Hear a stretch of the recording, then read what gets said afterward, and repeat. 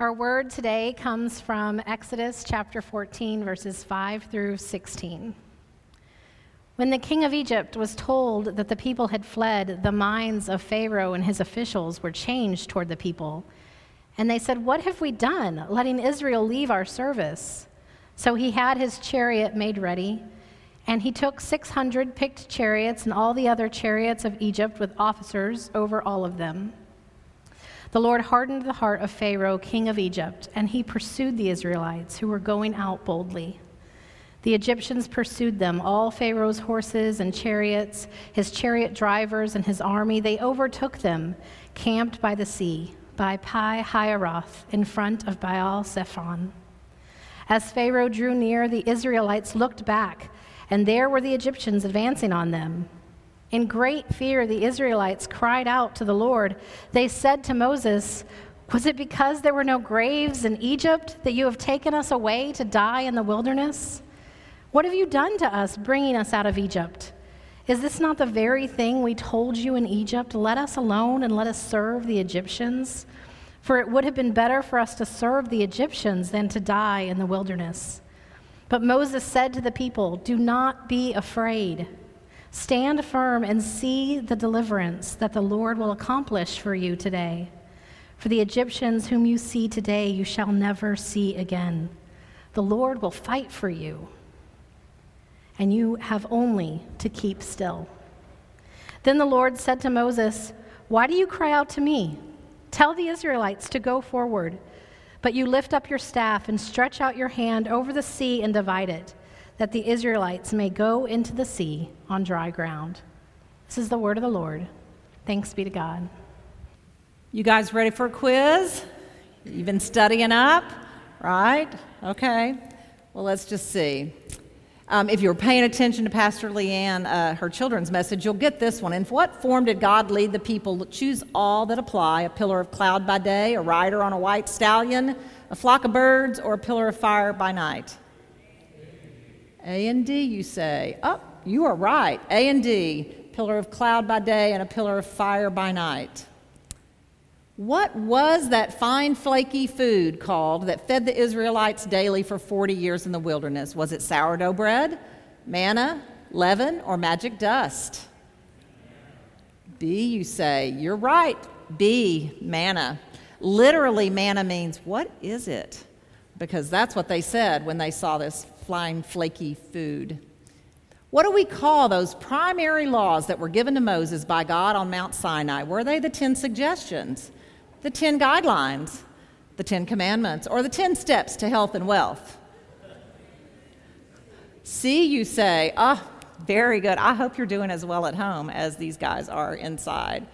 Finally, while Moses was up on the mountain with God, what did his brother Aaron make for the people? Was it a golden calf, or breakfast, or the tabernacle, or a map of the wilderness? It was A. Yes, it was. And what? He was a calf maker. He was the calf maker. He said, "I threw in the gold and out came a calf." He acted as though he had no idea how that happened. You did a great job. Will you pray with me? Gracious God, Lord, as your word has now been read and as it is proclaimed, we ask that you would open our hearts and our minds to receive your words for us today. Speak through my words or speak in spite of my words, but God, we need a word from you today. And may the words of my mouth and may the meditation of all of our hearts be acceptable in your sight, O Lord, our strength and our Redeemer. Amen. Well, I heard the story of a little 8-year-old boy who was in Sunday school class, and when he got home from Sunday school, he could not wait to tell his parents about what he had learned that day. He was like, "Let me tell you what I learned. You see, there were these people. They were called the Hebrews, and they were slaves in this place called Egypt. Well, Moses formed a resistance. And after organizing and planning and thinking, they made their break for it. And off they ran from the land of Egypt, and they took everything that they could find. They were on four-wheelers and Jeeps and pickups, and they were hauling themselves out of there as fast as they could go. and all was going well. And then Pharaoh and his army started chasing them. And they were chasing them with tanks and big vehicles, and they were shooting missiles at them. And as they were running away, they came and they got stopped right at a sea. And they saw this raging water in front of them, and they saw the army coming behind them, and they thought they were done for. Until the Army Corps of Engineers came, and they built a pontoon bridge over the sea, and all the people crossed over the sea on this pontoon bridge. And as Pharaoh and his army got there, you know what? Just as they got there, they blew it up with dynamite. And then they went to Canaan and lived happily ever after. And the parents looked at this child. They said, "Seriously, is that what Pastor Leanne is teaching you in Sunday school these days?" And the little boy said, "Well, maybe not exactly, but if I told you the real story, you would never believe it." This story of the Exodus, of the crossing of the Red Sea, is a pivotal moment in the life of the Hebrews of Israel. You see, the crossing of the Red Sea is to them what Easter is to Christians. It's that definitive salvation moment in the life of their nation where God stepped in and intervened and saved them from a real foe. All of their history is viewed through that event. You remember how this story started, how 70 people, Jacob's family, who were invited to go into Egypt, and over 430 years it grew to, the scriptures say, 600,000 men, plus women and children and herds, so about 1 million people, and that's who left. They didn't leave until they had the plagues, and Pharaoh finally said, "Go," and not only go, but here, take everything with you that you need. Take all these treasures, all this gold and silver and fabric. Who could have known they would need that later on when they got the instructions to build the tabernacle? They sent all this after the final plague, the plague of the death of the firstborn, in which the Hebrews were spared that by sacrificing a lamb with no blemish and taking the blood and putting it on their doorpost, in which the angel of death passed over their families during this final plague. But now they're standing with the Red Sea in front of them and Pharaoh's army closing in on them. And the people could only see two choices, and neither choice was good. Go into the sea and drown there, or be killed or captured by a very angry army that's coming up behind them. It was what Susan Beaumont calls a liminal moment. It's a moment of living in between times. Their past, it's gone. And their future is not just unknown, but it is unknowable.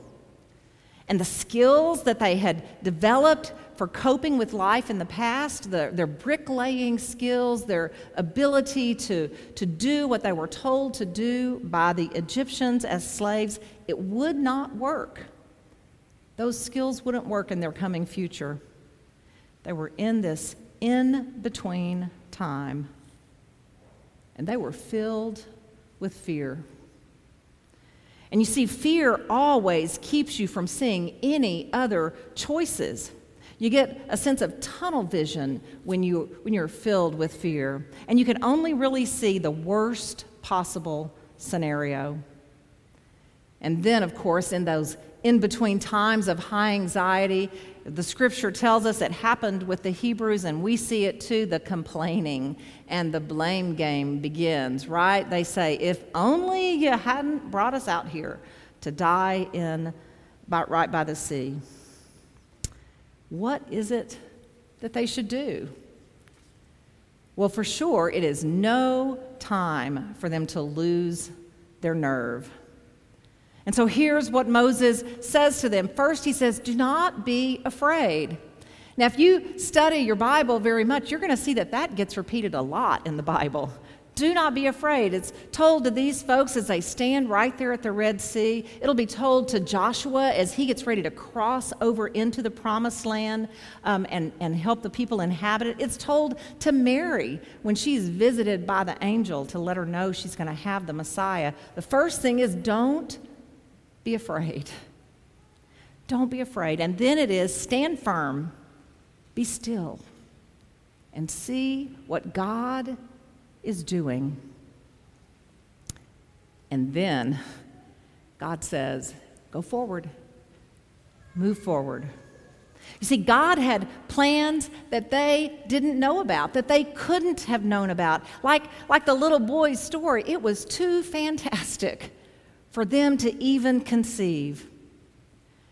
But these next 40 years that they would live, 40 plus years really, would be in this liminal time, this in-between time, this time between their lives as enslaved people in Egypt and being formed into a nation. And they had a lot to learn, especially a lot to learn about trusting God. When I was preparing for this sermon, I don't know why my brain went there, but it did. And so I looked up this old children's song. It's called, you've heard it, right? Going on a bear hunt, going on a bear hunt. Got my binoculars. I'm not afraid. And then there's a series of obstacles, right? And each time they get to an obstacle, it's like, can't go over it, can't go under it. We gotta go through it. And that's where they found themselves. These liminal times, there's no way over or under them, you go through them. And we live in those, we know what those liminal times are, those in-between times, when what you knew about how to get along in the past is gone, those skills don't help you, and you've got to learn a future that you really don't know, even what you don't know. Having your first child, that's that time.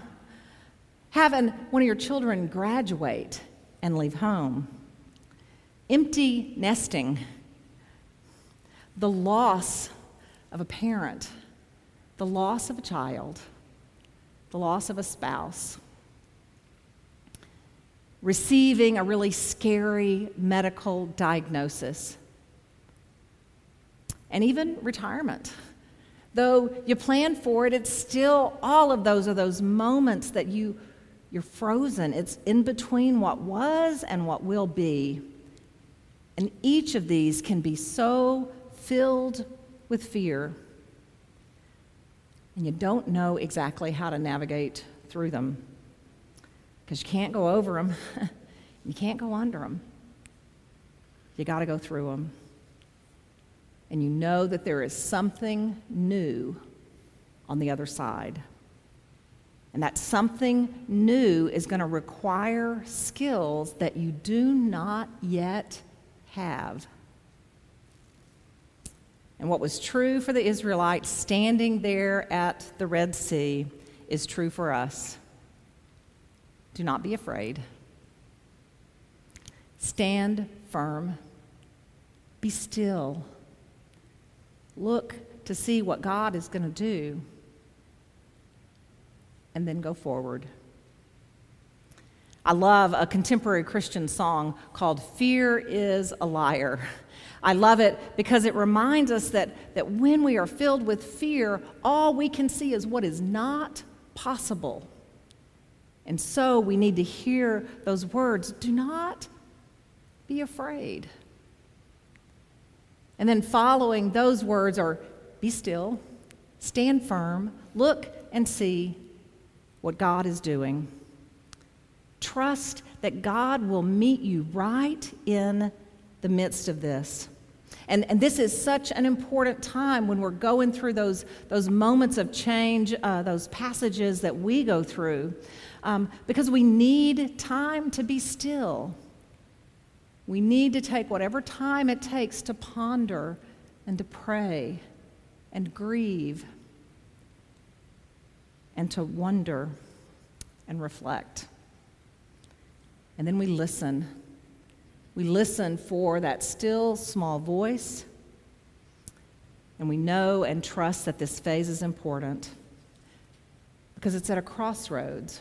And crossroads of life are like at a railroad crossroad, right? You need to stop, you need to look, and you need to listen. Because there are a lot of creative options right in that space. If you're willing to face your fear, to be still and to stand firm in your faith and watch for what God is doing, and then you go forward. Because the thing is, with these kind of times, backwards is never an option. The new is what is out in front of you, and the past is gone. This whole pandemic that we are living in, this is a liminal time. This is one of those in-between times. How things were back in January, February, right? Those seem so long ago, and we're living in the midst of a time that we don't really know all the skills that we need to do well in this. It's changed how we gather, how we educate, how we work even. And certainly, just like the Hebrews there standing by the Red Sea, there has been plenty of blame casting during this time as well. But it's also a great time of learning. In education, schools and teachers have learned skills they didn't know they had on how to educate both virtually and in person and overcoming these challenges. And it's been that time for families as you sort out how to do family and work and children in a time that is so different. And certainly in the church, as we've said pivot so many times on staff that, it makes me dizzy to think of how many times we've pivoted to think of how we do worship and what about our online congregation and how things are different and how we learn those skills. I have a real life example from our church of a young woman in our church who gave me this changed life story. A young mom in our church, her name is Holly. She and her husband, they're both educators, and they have a school-age child and a preschool-age child. And they, like everyone else, they've had to make decisions about the education of their children. And she began to hear, "Do not be afraid." And then as she's doing the reading in the grand sweep, and she read the story of how Abraham was called to leave behind his homeland and to go to a place where God would show him, and how he had such trust and bravery in setting out into the unknown. She stood firm, and she waited, and she watched. And then in reading about his boldness, she became braver and heard God telling her to stop working and to be home educating their children during this time, to go forward. And she and her husband have done that. And those kind of decisions, they're made by all of you, all of our families, about families and work and education. And they require us to face our fear, to be still, and to watch for what God is doing, and then to move forward in a new way. Certainly, you know as well as I do that our church is in that sort of a liminal or in-between place right now. Due to the pandemic, for sure. Due to the massive cultural shift going on around us that has just been sped up by the pandemic of folks moving away from organized religion. Due to technology advances. And oh yeah, in the midst of that, there's this pastor change thing that's coming up. It's normal to be afraid. And it really is easy to fall into the blame game and the complaining. This is no time to lose your nerve, because this is also a great time of creativity. To stand firm in our faith and to watch to see what God is doing, to get to experiment with what it is to do worship in small groups and home studies, and how do we do all that. It's a great time for experimentation and listening for where God is at work. And then to move forward into a new future. It's not going to be like how it's always been. It will be new. But friends, remember that the church itself is God's idea. God formed the church with the power of his Holy Spirit. After Jesus' resurrection, he told his disciples, do not be afraid. Wait for power. And then in Matthew 28, right, we read, go and make disciples. Those tasks haven't changed. We just need new skills for a new time. So church, don't be afraid. Give grace to each other. Give grace to your leaders. Give grace to your staff. Give grace to your pastor. Don't be afraid. Stop. Look and listen to where God is at work. And then move forward in faith together. Let us pray. Gracious God, Lord, as we find ourselves in these in-between or liminal spaces, help us to hear your words from so long ago and from today. Help us to not be afraid. Help us to be still and to wait and to listen for you. And then help us, oh God, to walk boldly into the future where you are waiting. In Christ's name, amen.